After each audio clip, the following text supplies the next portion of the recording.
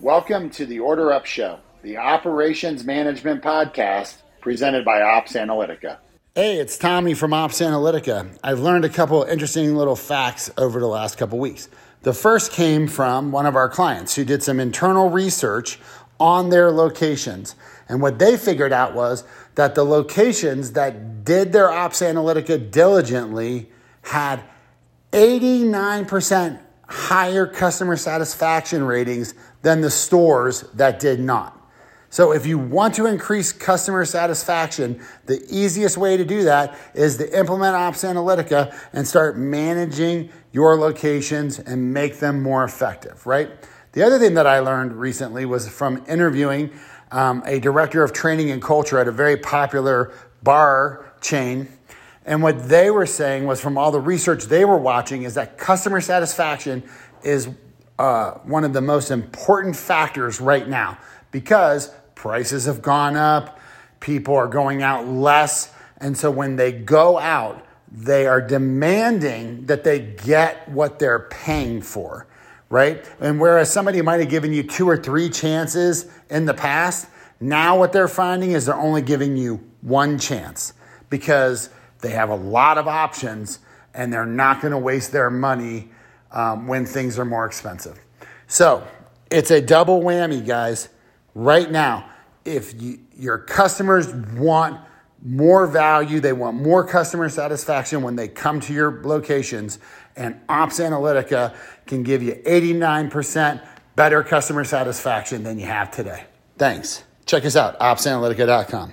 Hey there, Order Up Show. It's Tommy. I've got a great interview today. Please welcome to the show, Chris Williams. How you doing, Chris? Doing great. How are you doing, Tommy? I'm doing wonderful, man. Living the dream. Back at work after a nice long weekend. You know, it's the best. Yeah. Chris, this is a super easy podcast. I ask every guest the same 5 questions. And let's get to the first one because it's my favorite. Explain what you do today, then take us through your career progression from your first job until now. All right. So I am the director of training and culture for Walk On Sports Bistro. So what that means is I get the pleasure of, on the training side, really working with teams that are up and running, operating out there in all of our restaurants. So it's kind of ongoing training, hourly training, team manager training, really kind of all of the above. And it's for the restaurants that are up and running. So we have a couple different departments within our training team. One is new restaurant openings. We're opening like crazy, opening restaurants all over the United States, you know, looking worldwide at some point. So we have a team dedicated to new restaurant openings.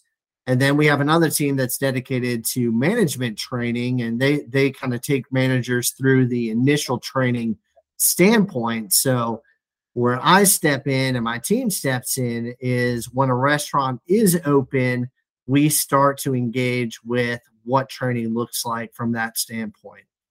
And then on the cultural side of things, so it's really a blessing to even have this department within Walk-Ons, but we are dedicatedly focused to culture and really operating the Walk-Ons way. So, I like to say that if you have a career with restaurants and you've been a manager for a while or you've been a teammate for a while in any concept, you can probably walk into just about any restaurant and figure out how to do it, right? We don't differ in a whole lot of ways. You know, most restaurants, 80% of what they do is exactly the same as anybody else does. We all produce food. We all serve tables. We all have buildings. You know, we have to-go bags and everything like that. It all kind of remains the same. What that 20% is where we focus in on culturally. And that's when it's really producing a dining experience the Walk-Ons way. And, you know, focusing on our leaders within our team, making sure that they understand what it means to be a walk-on, and, you know, working with our teammates and making sure that our leaders are training them on how to be walk-ons, which ultimately creates a guest experience that's unique to our restaurants and allows us to really kind of replicate that time and time again and make sure that even though we franchise more than 90% of our restaurants, that a guest comes into one of our restaurants and has the same experience every single time. So we really get to hone in on that as a team by training it the right way, getting down the competencies, the mechanics of it, but then expand beyond that and teach them how to do it and buy into it in the way that we operate as walk-ons. So that's really where I focused my attention within my career today. Now, where it started, man, I've been in restaurants for over 20 years now. And I started off as a server, as a line chef, really kind of worked in all the different positions throughout the restaurant. And, you know, one day my manager kind of cornered me in the office and said, "Hey, I want you to take this manager test." Well, I was in school at the time. I was like, "Man, I don't want to do that. I see what you guys do on a daily basis. Like, I'm going to get my degree. I'm going to sit behind a desk. I'm going to do something like that." Well, yeah, they convinced me to take the test, and you know, I ended up loving it so much. Just the camaraderie within a restaurant, the anxiety of it every single day. You have a new opportunity, and it comes with new obstacles, and you know, it really allowed me to really kind of be a coach. As a kid, my dream job, you know, I was always a big baseball fan, but my dream job was never to be a Major League Baseball player.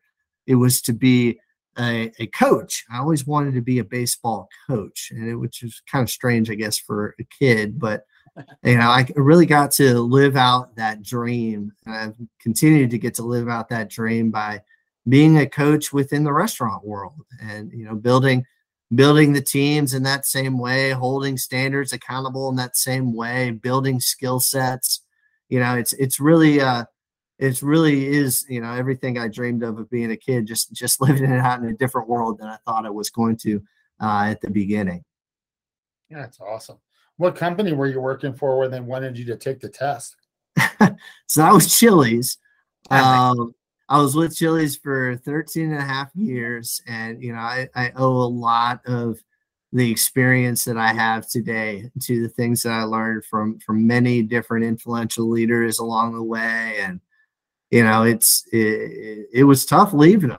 I was with them for a long time. You know, that's where I was washing dishes to start with. And, you know, I got to move my way around the restaurant. But, you know, it was something that at the time I was definitely apprehensive, but, you know, I wouldn't trade it for the world. I'm here today where I'm at today because of that manager cornering me in the office, and very grateful at this point. That's awesome. Yeah. So by the way, like, I think it's interesting because there's so much conversation constantly about, you know, staffing in the restaurant world. Yeah. And I talk to as many people, and I see restaurants all the time, and I look at them, I get, these guys are understaffed. You know what I mean? Like, there's no way that this is like the right amount of people for this place. But then you talk to people who are like struggling, trying so hard to find people, can't find anyone, right? Then you talk to other people, and they're like, "Dude, I haven't had any turnover in 3 years. People love working here." Like, and you know what it is? It's culture. Yeah. Like, that is the X factor. It's great managers who build a culture. I mean, you can preach culture from the corporate office for sure, but culture is not, you can't train culture. Culture is experienced through your work environment, right?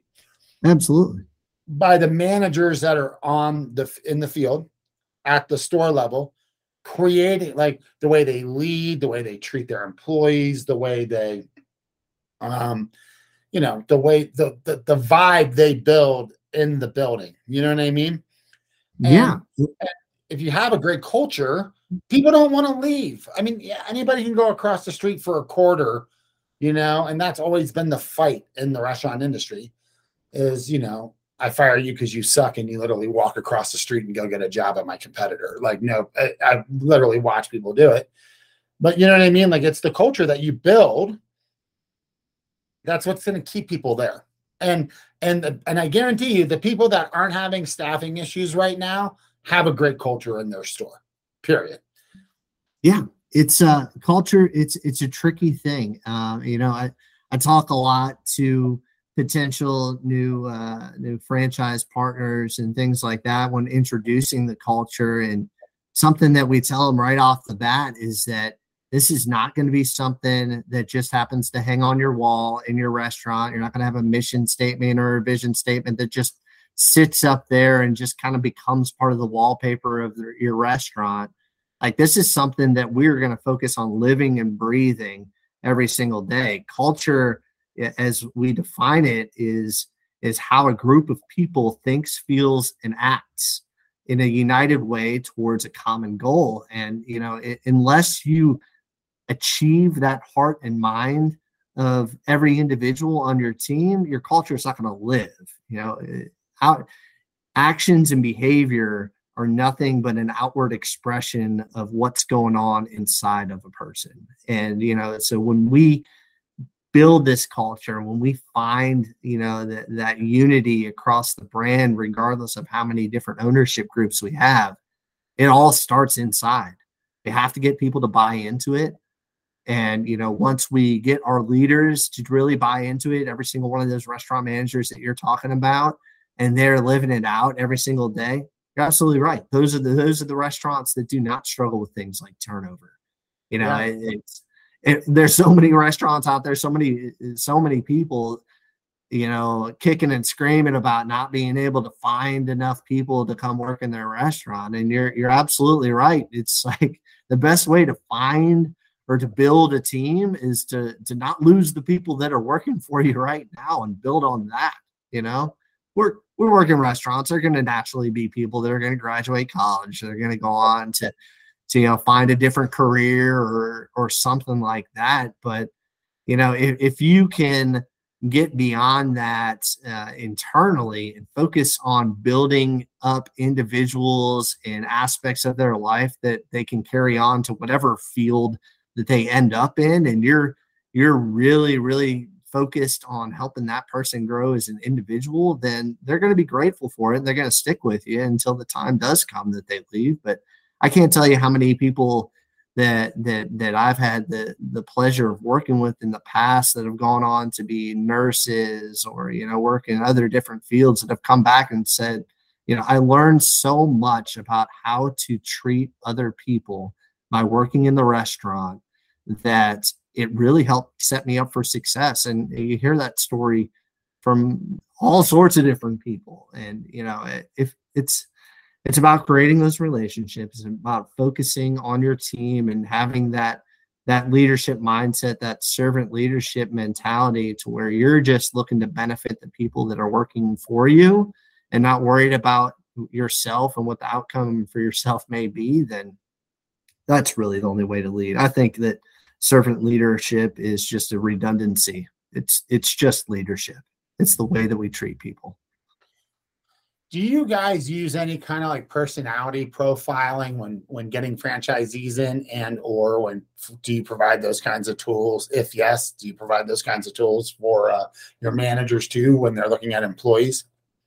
So we've played around with a few things over the years. We have primarily used it for franchise groups and for the general managers of restaurants. Sure. To kind of support in picking out the right top leaders within each one of these restaurants. And what we're using right now is a DISC assessment. So, because we really want to know the type of person.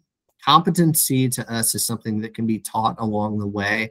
And there's many of those personality tests that really kind of lean into more of what a person's going to be competent at. We want to know what's going on inside of them. We want to know, where they kind of map out within that, and then use that as a building block to kind of choose the right person. Because if you're familiar with DISC, you know that it's more about mapping out how people work together and the types of person that we're trying to bring into different levels.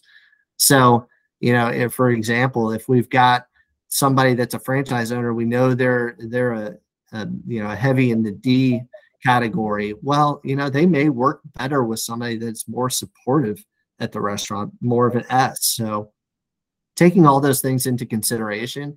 And that's not always a foolproof plan either, because, somebody, my assessment says that I have, 55% D, but I much more prefer to have somebody that's working with me that's also a D, because I like the way that we can think of things together in alignment. So it's interesting. We've kind of played with a couple others in the past, Myers-Briggs, things like that. But at the end of the day, the information is only as good as how you're going to utilize it and what you're really trying to gain from it. Knowing that, personality tests are only going to get you so far. And, the way that you use that information to help have better interviews, more meaningful interviews that ask the questions that kind of leads you in those directions. Like, that's where the win is in it for me. But to answer your question, we do use the DISC, and we use it as a form of encouragement, obviously with franchise groups being a primary source of ownership within walk-ons. There's certain lines that we can't overstep as far as co-employer and things like that. So we use it as a form of encouragement. We offer that as a resource to the restaurants currently to help them build management teams. But it's not necessarily something that we use exclusively because there are some lines there. Yeah, and I would say, like, I went through the Ritz-Carlton. What's it called? I think it's Ritz-Carlton. The Ritz-Carlton training back in like 2002 from a company, like a customer service training company, and I have all those materials. And one of the big things was, listening to the questions that people would ask you, and then utilizing the data you're getting from those questions to put them into a personality type, if you will, just similar to DISC, but this would be more like analytical versus emotional versus, empathetic or whatever. But the idea wasn't that. The idea was that if someone came to you and said, well, how many ounces are in that steak? They were cluing themselves off as an analytical. They needed to know how many ounces were in that steak so then they could make a decision of whether or not the steak would work for them. So they needed you to say 10 or above ounces so they could go, cool, I want that steak. But the idea wasn't that you excluded people with that. It was just that you'd be able to cater your service subliminally to them, because you knew that the guy was, as soon as the guy said 12 ounces, or if somebody said, do you really like that steak? Like, is that your favorite steak? They just needed, whatever personality type that was, they just needed you to give them what they needed to help them make a decision, right? It's my favorite steak, love it. And so it's not so much like you said, it's not so much about excluding or including on a team. Like, I got to have more D's or more K's or whatever, right? Like, it's more about going, hey, that person's a D, so I need to adjust how I communicate and interact with them to allow them to help them get to where I need them to get, and give them what they need to help make them a better person, right? So, but yeah, I do love the idea that you guys are using something, because if you're not using something, then it's just all like guesswork, right? Like, and the problem is that some people are really good at reading people. They're like high empath, and they can just go, oh yeah, I totally get that person's vibe and energy. But 95% of us aren't that person. And we just need to build a team of effective people. And part of being effective is knowing how to, work with people, right? So I think that's really cool. Yeah, it's those things, those personality tests, regardless of whichever one you take, they are much better utilized for helping people communicate well, and for self-improvement.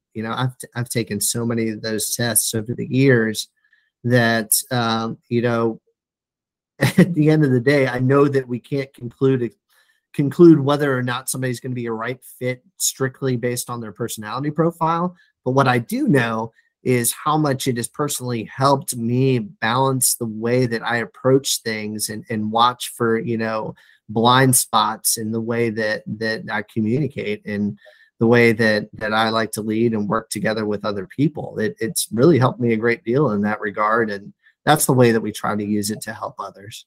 Sure. Well, and I hope anyone who's listening to this podcast knows, but like, I hope people are taking advantage of all the different data points you can get today in the world on everything that you do. And so you don't have to rely on the gut feel and the experience some guy had in the 70s to make decisions. You can actually just make data-driven decisions, you know? Oh, yeah. And it makes decision-making easier to make data-driven decisions because you're not having to just like, when you have data, it's a lot of the time, not all the time, you're not just sitting there going,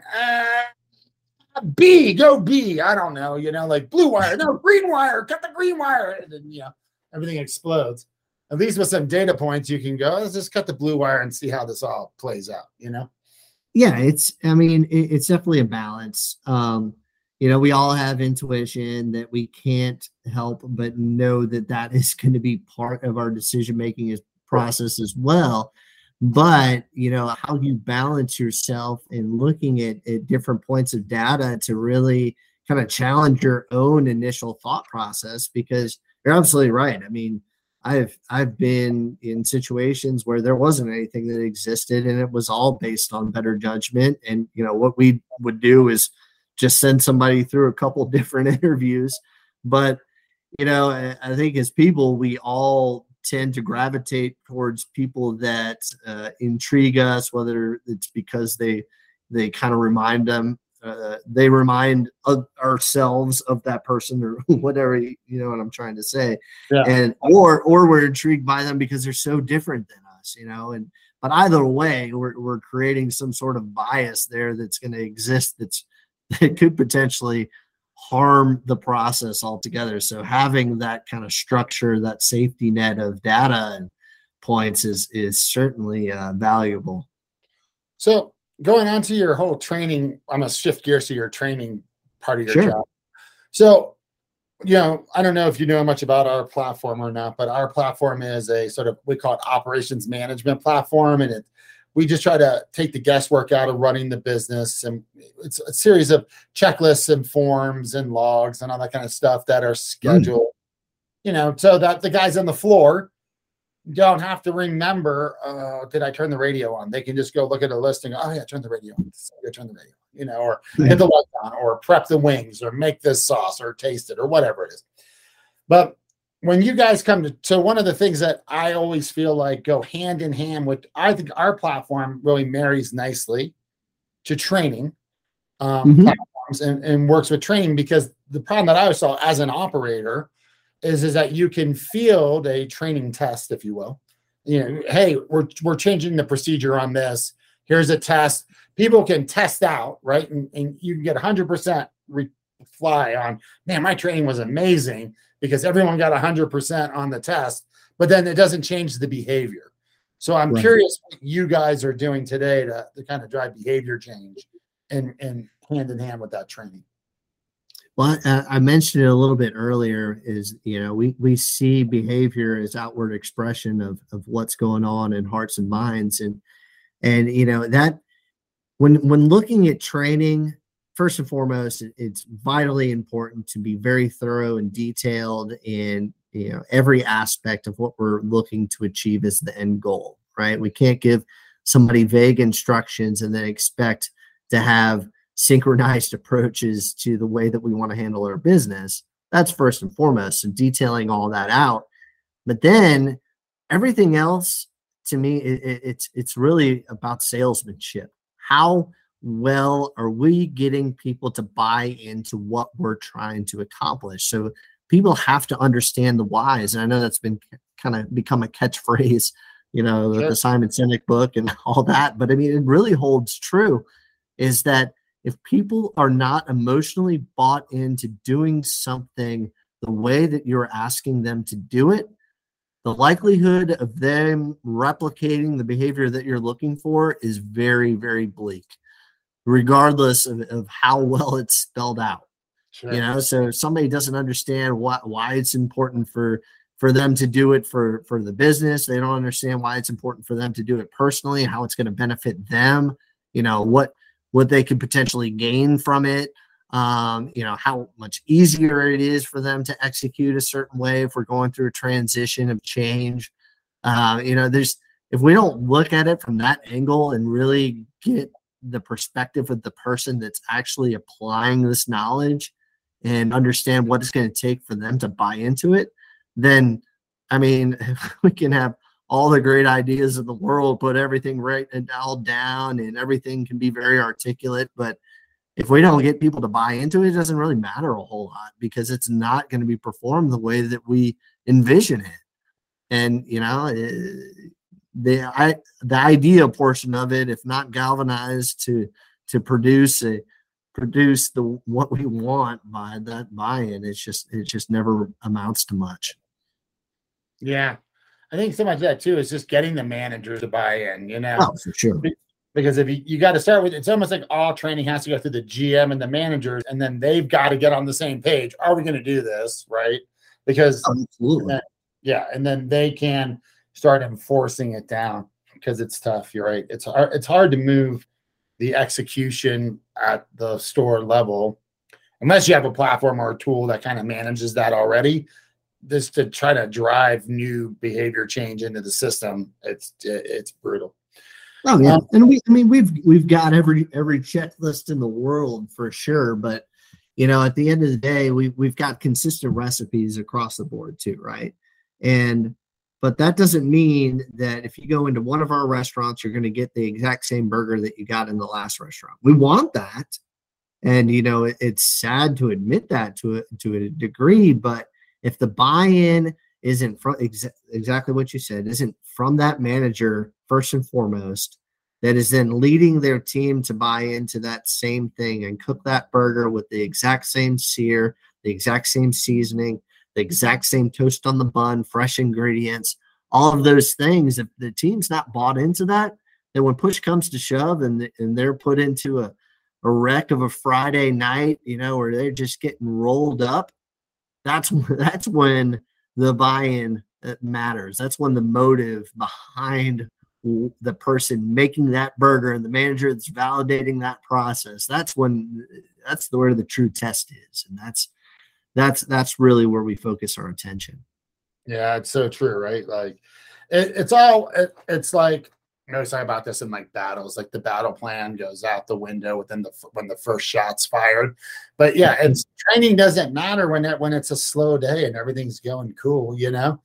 It matters when you're when you got a 45-minute wait and something broke and the whole world's exploding around you, and then you can start execute. You can get into your execution mode and just go.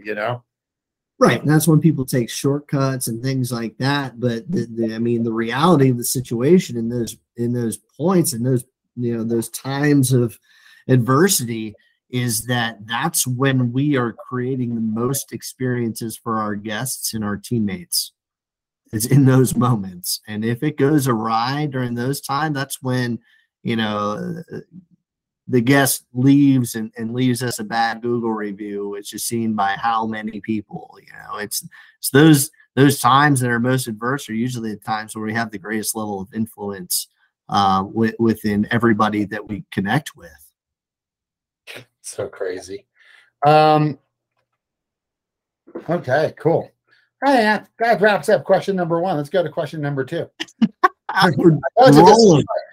Highly disciplined. I've been on some, I get interviewed a lot too, and I've been on some highly disciplined shows where I'm repeating sentences and starting over. Not this show, man. The show's just like talking.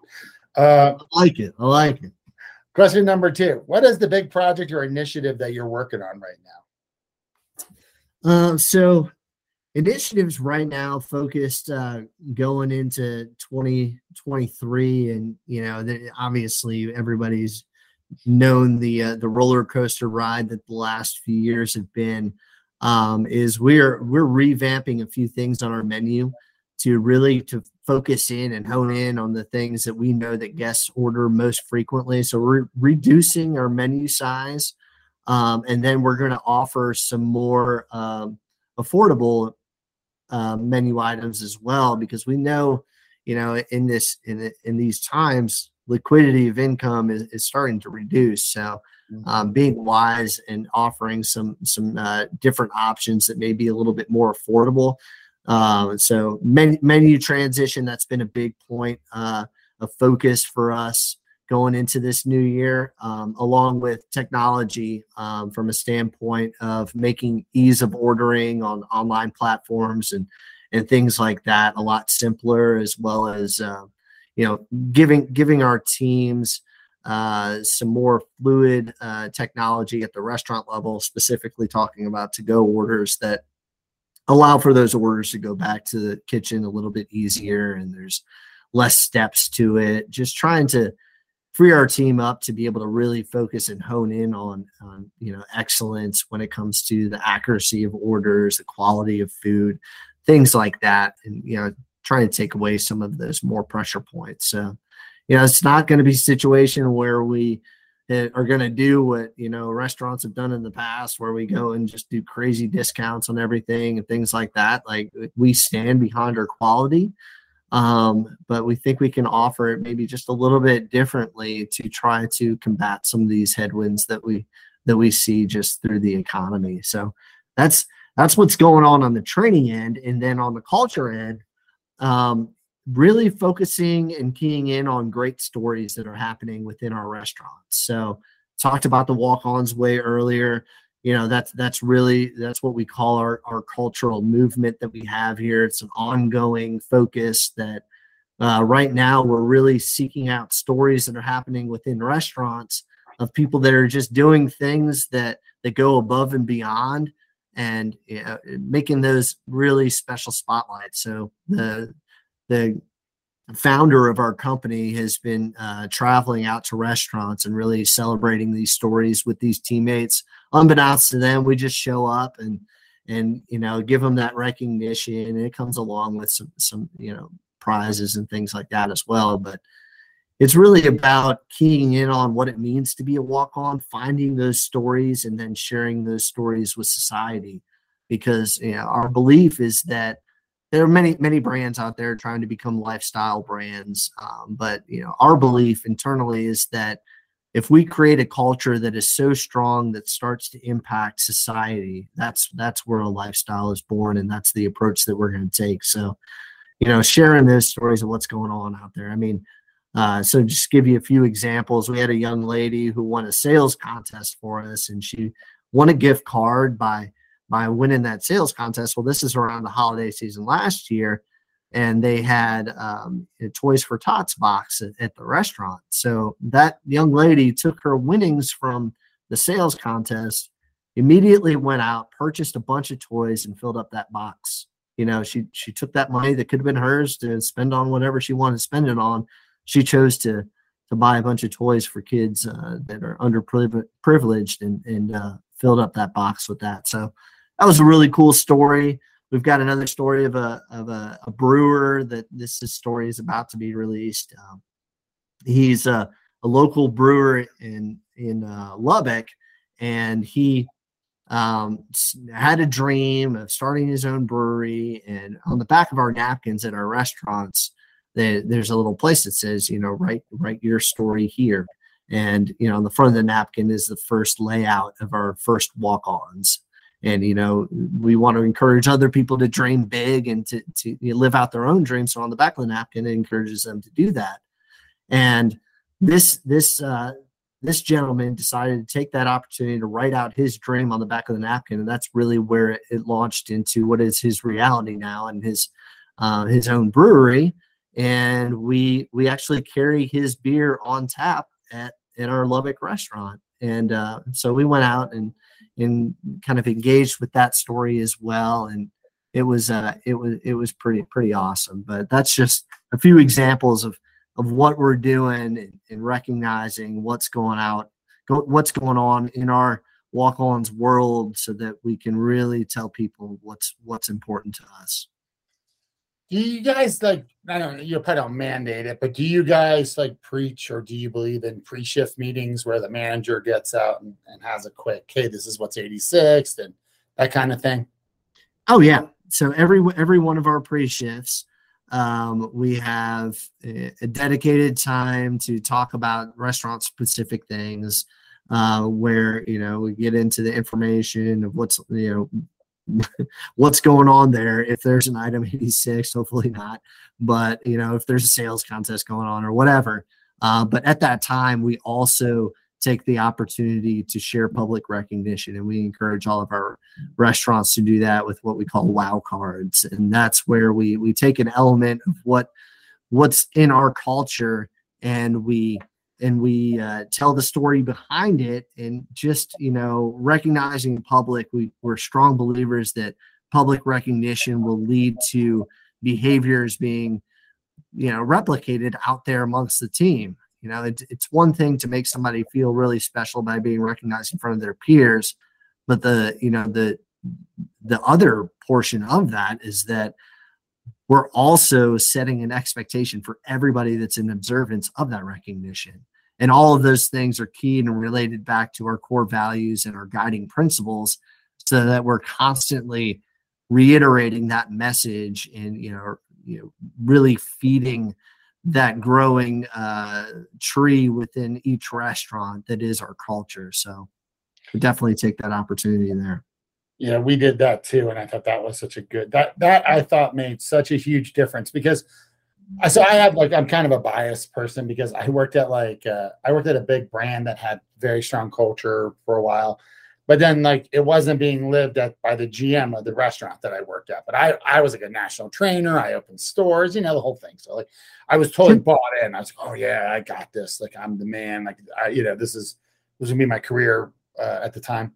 And I always got frustrated, because when you put culture training out there, you open yourself up for when your team members don't live up to that culture and nothing happens to them, then everyone goes, oh, well, this is all BS. Right. And then that gives them an excuse to be a bad actor. Right.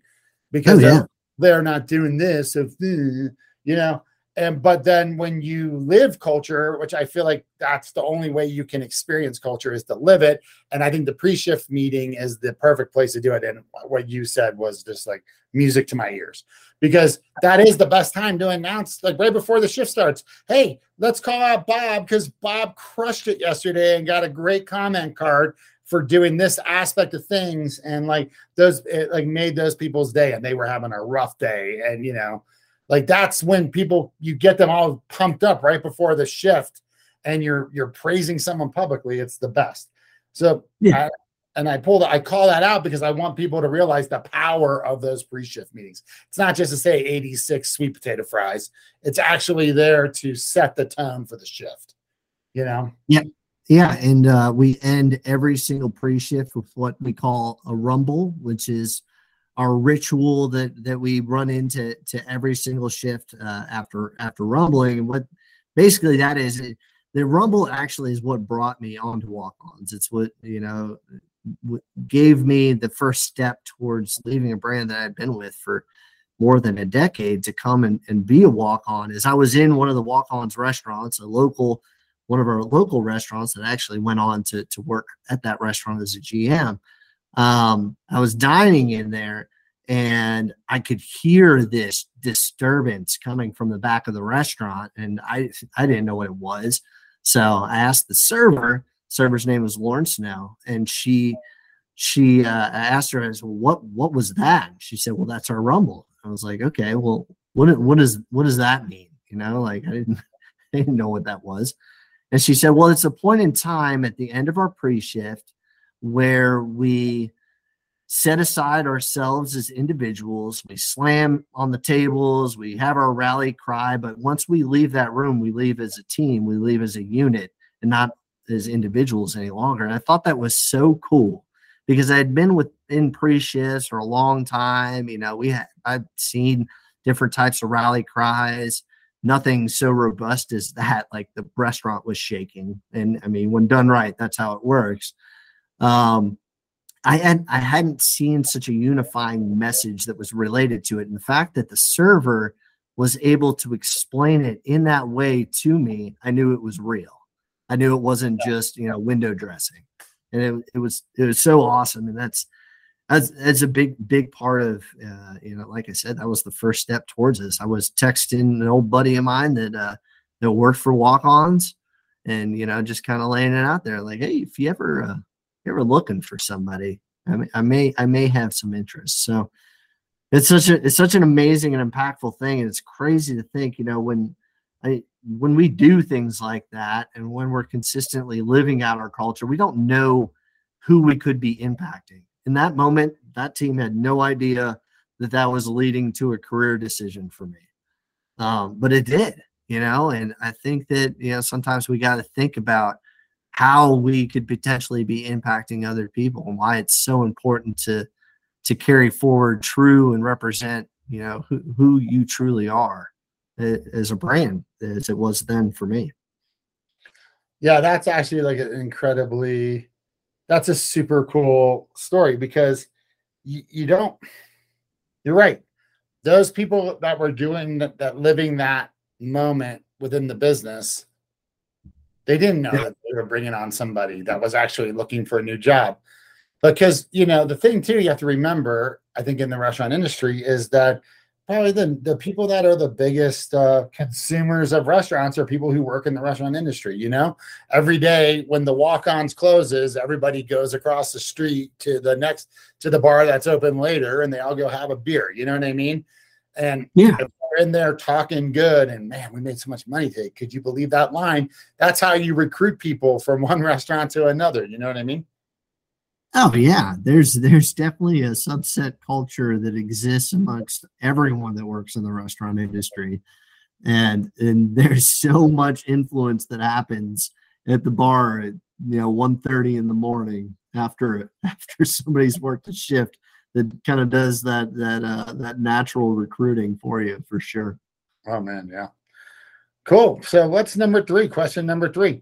What is the one thing in the industry or your business that's keeping you up at night? Man, it's it's a couple things. One obvious, I think, is obvious for everybody, and that is, what's going on with just the greater economy, and how that could potentially impact our business. When people have decisions to make within their own family budgets, how are we going to fit in there if that squeeze becomes more and more? We did see gas prices and things like that directly impacting the flow of traffic to restaurants. But that's natural, and I think that's something that everybody is kind of keyed in on.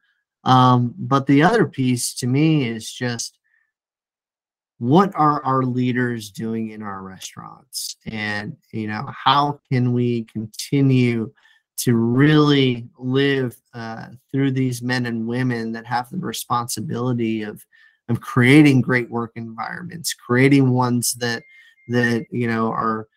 are safe for our guests, for our teammates. And when I mean safe, there's a lot of things that go beyond serving somebody food that takes a great deal of follow-up and intricacy, and making sure that everything is being served well. And I think we definitely have that in all of our restaurants, but that's always an ongoing thing, is like, are our leaders following up on every single expectation? Are they influencing their teams to behave in a way that's in lockstep with who we are? And I know, based on our conversation thus far, that's everything that we've really talked about.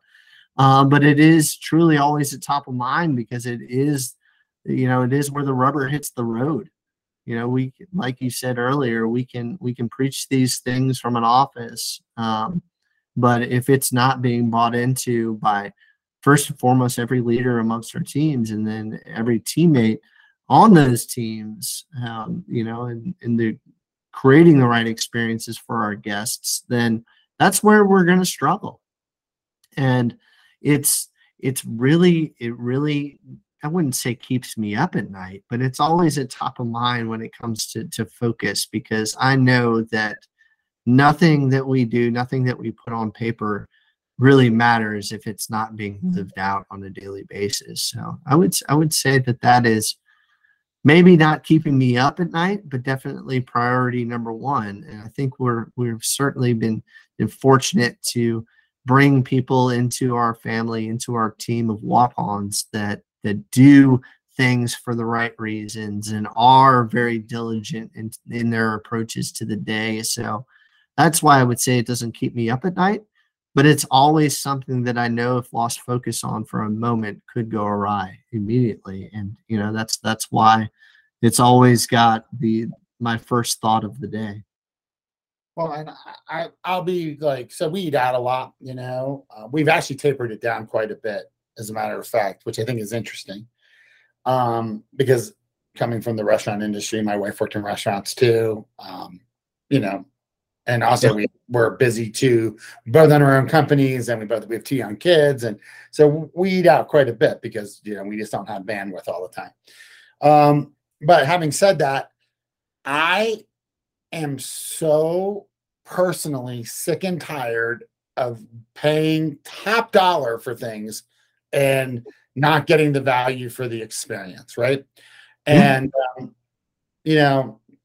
I went to and it's funny because it's just one of those things, right, where like, you don't know until you've already paid the bill if it was worth it or not, right? Like you don't know until the very end when you pay the tip and sign your credit card slip and move on, whether or not it was worth it. And the value, it comes from the quality of the food and the service, right? In my mind, because I spent $60 at a breakfast chain and the whole family got diarrhea and I will never go back there again. And they're like right across the street from my house. And that was the most expensive $60 ever. And then we took a client out to dinner and we spent $800 at a crab restaurant. And I was like, I could have paid $1,000. I would have been totally happy because every aspect was perfect, right? But I've also spent $30 and everything was perfect and it was wonderful as well. So I'm not saying it's the cost. It's not the cost, right? It's not the actual money.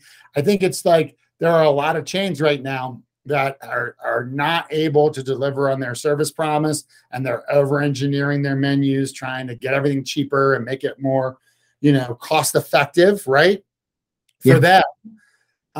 And things get lost in that. You know what I mean? The tastiness of the food gets lost in that. If you don't have a good team and you're not training them and you're not hiring the right people, then your service goes down. And when those things happen, it gets very hard. The customer feels that pinch, and if they walk out of your business and they go that there was no value there, they're just not going to come back. Right. And that's what I think that's what we're doing personally, not as like a person in the restaurant industry, but as like a consumer. If somebody nails me and I feel like I got cheated, I just don't go back. And I know I'm not the only one. You know what I mean? So. No, that's definitely it. And I mean, research that we look at today, it's interesting to see the shift in value perspective from the consumer standpoint is that it's much more related to hospitality now than I think that I've ever seen it, because I've kept an eye on this for a long time. And I think, to your point, there's so many brands out there that are going, well, if I want to increase my value perspective, I need to discount my food, or I need to make my portions smaller so I can make the menu price cheaper. And, I've always been so grateful to this company because our focus has always been on quality, and we're going to offer some things that are maybe a little bit cheaper on this new menu, but it's creation of a new menu item that doesn't currently exist. We're not changing any portion sizes on what we currently have. We are leveraging those things in because we do want to encourage people to still dine with us, even if they don't think that they can afford it. But you're absolutely right. I mean, the restaurant world, while, menu prices probably haven't followed the same exact percentage of inflation as like grocery stores have, but we're not safe from it either. The menu prices are going up. I think probably for every restaurant at this point, some more than others.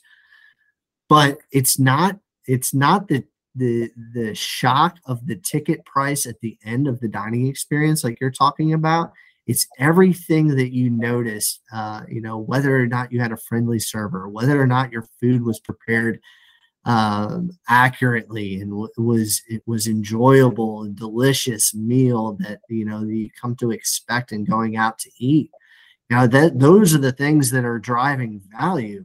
It's not whether or not you can get a burger for $7.99 anymore, or whatever it used to be, I guess, back in the day.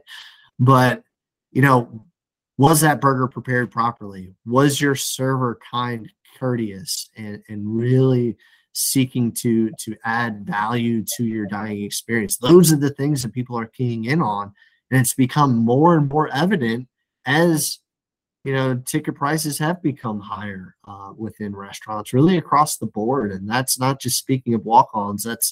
That's research that's being conducted by some of our partners that give us that information. So it's a lot.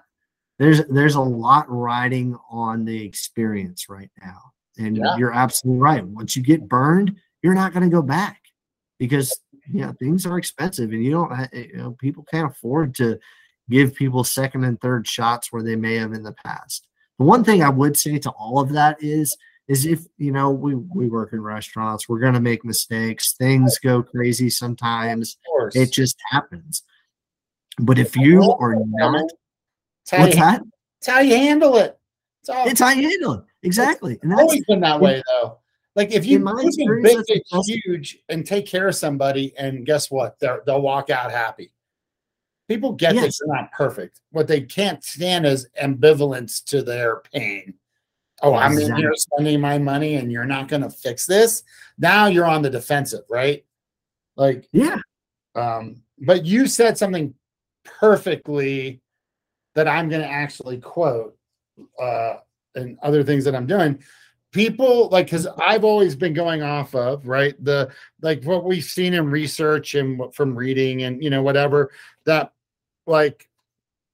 it used to be, prior to this inflation and this weird economy we're in, right, that you would give somebody on average about 3 chances to get it right, before you started to make a change in your visit behavior, is what I'll say.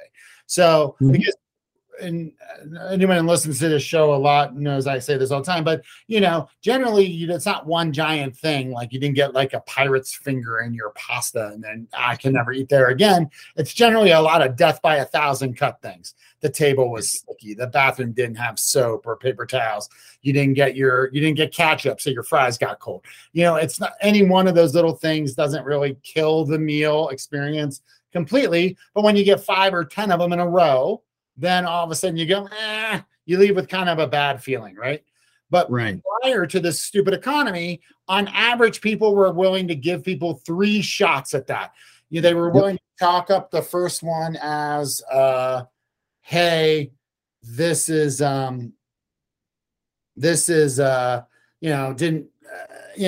just one of those fluke accidents, right? And then you go the second time and you're like, oh, this place is kind of going downhill. And then you might go a third time. And then if the same stuff happens, you go, no, I'm done for a while. I'm not going to come back on my normal cadence of returning, which it could be once a day, once a week, once a year, right? But now you said it. It's now people, because money's tight, they're giving you 1 shot at it, right? Yeah. Really interesting. And that to get back to your recovery point, like, if that's that, throughout my restaurant career, the best regulars that I ever had probably started with the most risky of situations when it comes to their dining experience. But if somebody has a poor experience, maybe we mess something up, maybe the soup comes out cold, maybe I don't know, whatever it may be, there's obviously a laundry list of potential things that could go wrong in a restaurant. But if you take care of that person and you make it right, and really, truly make it right for them, don't just, I'll cop that off for you. Or, like you said, ambivalence to the situation. Like, it's not about that money, the money on the ticket. I mean, we've already established that. if you make that person feel like you've truly recovered them, that's where your opportunity is to create a fan.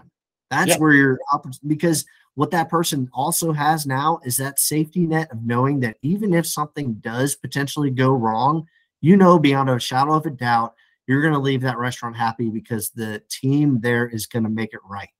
And that is more secure than trying out a new restaurant, right? Because if I go into walk-ons, even, not that we mess up all the time, but if, even that one time when they did make a mistake, they went so far to make sure that I was taken care of, that I got the mistake corrected, that they followed up with me multiple times. On top of that, they gave me a free appetizer next time, whatever it may be. And really the way that you make those decisions is really going to be based on the interaction that happens at the table or at the bar. But if you do that, like that's the person that's leaving and going, hey, you know what? They overcooked my steak a little bit when I went in there, but they got me out a fresh one. They took care of my drink for, a round of drinks for me and my friends. Or, they did whatever it takes to really make that person feel like they're important. Then those are the people that come back time and time again, and they bring their friends, and they're like, you know what? Walk-Ons is doing it the right way. They are hospitable people that just want you to have a great dining experience. If you can establish that, regardless of whatever restaurant concept we're talking about here, like those are the people that win. Those are the people that win regardless of economic impacts. Those are the people that are going to win your guests away from you if you're not doing the same things. Absolutely. And and a lot of it too is, sure, comping some people. Sometimes you got to comp some stuff, but you don't always have to comp stuff. Really, it's going on there going, hey, we first of all, it's owning it. We biffed this. Sorry. Totally our fault. What can I do to make it right for you? Or, hey, I'd like to do this. Will that make it right for you? We were at a very fancy restaurant. We took our employees down to Charleston. We went to some very fancy restaurant down there. And the waiter forgot to put our second round of drinks in. So then everyone started getting their entrees, and then the next round of drinks wasn't there. And he walked up and he said, guys, it's completely on me. I totally forgot to ring in that second round of drinks. I'm ringing it in right now, and I'm going to buy them for you. Okay. I'm really sorry. And you know what? It was a very expensive meal, but everyone was cool with it. Like, no one was complaining because the guy owned it. Part of it too is just owning the actual mess up. You know what I mean? Yeah. That goes such a long way. I rang this in wrong, or, whatever it is, but just own it and solve it. And then people have a story. The whole world just wants a story. They want to justify where they go and what they spend their money on based off of a story of some kind. Period. Absolutely. So absolutely. If the story is they screwed up my order last time and then they made it right, and so I keep coming back because I know that they took care of me, that story is just as good as any other story that, they could tell about you. Yeah. Everybody's got a story about something that got messed up at one of their dining experiences. And if it wasn't corrected, they're keeping that in the back of their mind. They're going, wait a minute, you went there and they went that far to make sure that your experience was turned around. It's so crazy. You said something about, responsibility, taking responsibility for whatever mistake may happen. And I was involved in a meeting one time talking to a bunch of people. I think there were some consultants and stuff like that there. And we were talking about guest recovery. And one of them had the stance that you never apologize because then you assume responsibility. He said that out loud. And I was so floored, and I couldn't help but I try not to object when people are offering opinions. I like to hear them out, but I couldn't even hold my tongue on that. I was like, that's the exact point. You do apologize to assume responsibility, and you should always apologize in a way that the person understands that you are owning the responsibility of what just happened, to avoid that, to try to, play some sort of risk avoidance. I don't know what it is, but I was like, absolutely blew me away. This was somebody that had been in the restaurant world and was a consultant of it, which is I was just floored at that perspective. It's interesting. I've heard that too before. You say, instead of saying like, I'm sorry that this happened, you say, I regret that this happened. Yeah. Yeah. Like it was some sort of mystical creature that overcooked the burger or forgot to ring the thing happened. Yeah. Yeah. Something else happened. Not my bad. No, that is interesting. Yeah, that is a good one. I kind of see where you're going. I mean, like, the pressure's on right now. Yeah. Like the pressure's been on the restaurant industry really. I mean, if we're honest, the pressure's been, it's been hard to run restaurants 2015 to 2020. But 2020, like it ramped up the pressure on the industry. And then we were all hopeful summer 21 that we would get a great summer out of it. Right. And then of course the government screwed that up by giving everybody money to stay home. And then, 2022 happens and all of a sudden you had a decent year, but then now we've got these other things we're contending with. But we've had like 2 solid years of like critical level operating. You know what I mean? Oh yeah. Where it's just been, it's brutal right now. Because, and also I don't magically understand how some people don't have to work. It doesn't make any sense to me. I'm like aging myself. I'm some old fuddy-duddy now, but I'm like, what the hell is this? Like you magically don't need a job. Like, how is this working? But besides all that, it's been an incredibly hard external operating market with a lot of things being thrown at operators that just, are being amped up, right? But this is also the time where you have to have systems and training and culture to rally behind, because the people that are going to die during these periods of time right now are the people who don't have the systems, who don't have the culture, and who don't have, they just don't have the acumen to be able to adapt to what's the world's changing to be right now. You know what I mean? Yeah. You got to have that stable foundation of those markers. And if you don't, you're going to have a very tough time getting through right now. Yeah.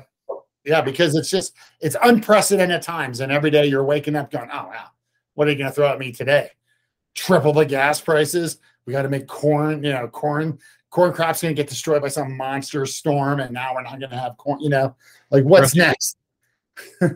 Chickens being euthanized by the millions because we can't manufacture them. Yeah. Yeah. Just ridiculous.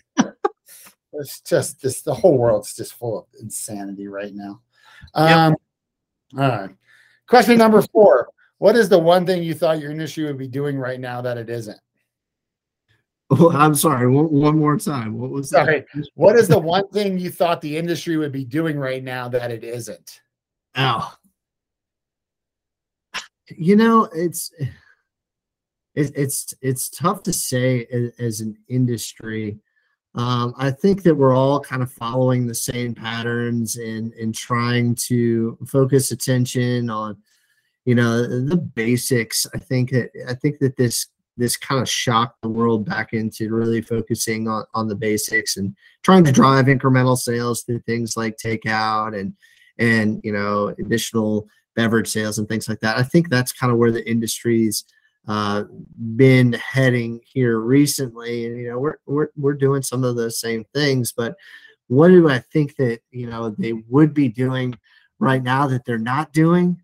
Yeah, I guess it circles back to everything that we've kind of been talking about. Is it still baffles me how many people in our industry are not focused on being more of those servant leaders. Like you still have a lot of people out there that have some of that old school mentality where it's coerce and compel somebody to do something and just kind of force them into making something happen the right way. I mean, I don't think that this is like a new age philosophy of that getting people to buy into doing things appropriately is the best way to ensure that they do it consistently.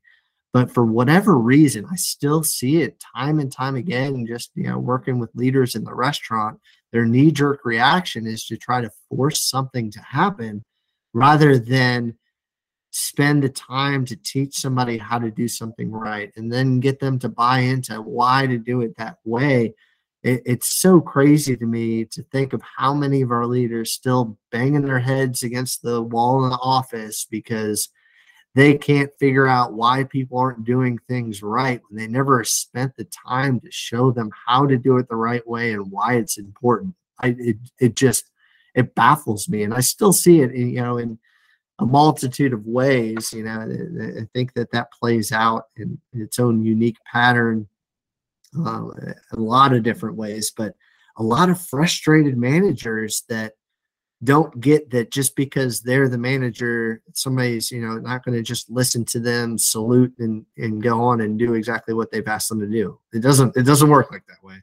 And I don't think it really ever truly has, unless the power is so strong and, the workforce is so slim that nobody can find a job. I think that's probably the area in which that would work, and you're just going to listen to your boss no matter how difficult it is. Like, I don't think that we carry enough of that just fortitude to just be able to tell somebody, hey, you have to do it this way. Because you're right. You know what they're going to do? They're going to quit, and they're going to go right across the street, and they're going to work for one of our competitors that may pay them a nickel or a dime or a quarter more, but that's not really the reason that they're leaving. The reason that they're leaving is because their boss is a jerk and they can't figure out how to get people to do stuff without being a jerk. I think it kind of lives on both sides of the spectrum. I'm a strong believer that you have your jerk managers and you have your kind of wimpy managers, right? The jerk managers overcompensate. The wimpy managers are avoidant of conflict. But if you've got a manager that takes the time to teach somebody how to do something appropriately and then holds them accountable in a mutually productive way to do that thing the way that they've asked them to do it, then those are the leaders that people don't leave. And I cannot figure out for the life of me why we still have, those commanders that in place in some of our restaurants. It just blows my mind, and I can't believe that people haven't figured that out. And I don't even think that that's like a Gen X or a Gen Y or Gen Z thing, a millennial thing.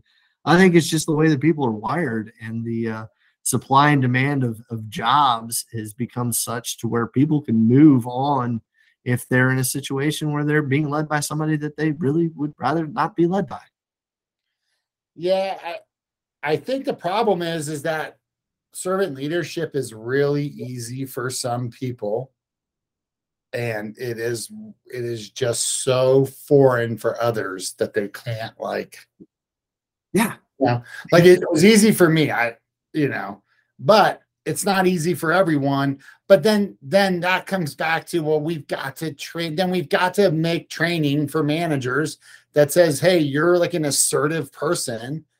This is how you have to learn how to communicate to get these Gen X, Gen Z people to listen to you, Yeah, and even being assertive is not even necessarily a bad thing. I've seen some assertive leaders that have been the most, admired in restaurants as well. But you know what they are is they're always very consistent, and the people that they are asserting their authority onto always understand that person has their best interest in mind.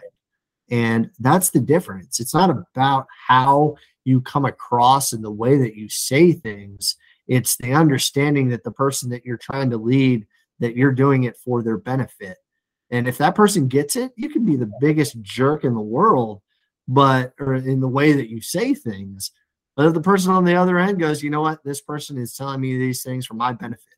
I always take it back to parenting when trying to, teach managers these lessons, is that, my kids, who do you think gets the most level of accountability in my life? It's my children, right? Who do I love more than anybody in my life? It's my children. But if I was just a jerk to them and I would just pick on them and, I wasn't trying to teach them anything along the way, they probably wouldn't want me to be their dad. But since they understand that everything that I do, everything that I, instruct them on, everything that I yell at them about, I'm doing it because it's for their safety, it's for their own good, it's for their growth. Like there's that understanding there. And if we can achieve that as leaders, as parents do, then the sky's the limit, because then you got people bought into you as an individual, as a leader, and they're going to do what you've asked them to do. And then they're going to go above and beyond that. And they're going to challenge you to be an even better leader. I don't get why some people just have a tough time grasping that. And I've seen some of the harshest leaders be admired and adored because of how consistent and how others focused they were. Interesting. That was a great, I really enjoyed that. Hey, so we're at question number 5 now. All right, what you got? Give me a war story, cringeworthy, funny, can't believe we got through it, can't believe this happened type of thing. Oh my gosh. So I was, I was thinking about this question, and I think to give context to what we talked about earlier within the Rumble, I wanted to share a story about walk-ons as a whole. So this Rumble ritual, this started in Lafayette, Louisiana, and it was so that restaurant opened up on February 14th, which for any person that's been in the business understands that opening a restaurant day one on Valentine's Day is not the best way to probably achieve success off the bat, right? So it's going down in flames. The restaurant is struggling. They're running long ticket times, like crazy long ticket times. Food's coming out. It looks like it's terrible, and there's a lot of bad things going on. So it gets so bad to where the general manager in the restaurant, with with encouragement by their above restaurant leadership that was there, decides to fake a gas leak. So it got so bad that the restaurant decided to fake a gas leak and go out there into the dining room, of course, take care of all the guests, make sure that the meals are paid for, they have gift cards for next time, all of that. But it was so bad that they shut it down. And in that moment, like Chef Ramsay, shut it down. Like they faked the gas leak and they shut it down. And after the guests had kind of cleared out and, everybody's just kind of looking defeated, everybody's kind of down and out. That's when the leader said, grab something, bang on something, break something, punch something, whatever you have to do, get beyond the mindset that you're in right now. So, everybody looked around, they're like, we get to break stuff, it was kind of a great event, right? Well, they do that. They start not trashing the place, but really, really beating the heck out of the kitchen. And that led to a rally cry, which became our Rumble. And that's where the Rumble story was born, was out of that restaurant that in adversity decided to dig deep, destroy everything. And in that moment, the rally cry was, we are tired of getting our butts whooped. We're going to go forth from this moment to go whoop some butt. And we're going to be, with probably, some other few choice words that, try to edit down a little bit. But, and in that moment, that team moved forward beyond their Rumble and moved forward and had a very successful opening. It continues to be one of our most successful restaurants. But that, I don't know how cringeworthy it is. It is more of a story of ritual and where that began. But that Rumble that years and years later gained my interest all started with a restaurant faking a gas leak and then telling their team to go berserk and just get their minds right. And the rally cry that came from that became our Rumble. So I wanted to share that. Well, thank you very much. That was a great story, Chris, and I think that was a great way to wrap up this interview. Thank you for being on the show today, and to Of all the course. listeners, we've got more episodes on the way, so please stay tuned. Thank you so much for having me, Tommy. Absolutely, Chris. Thank you.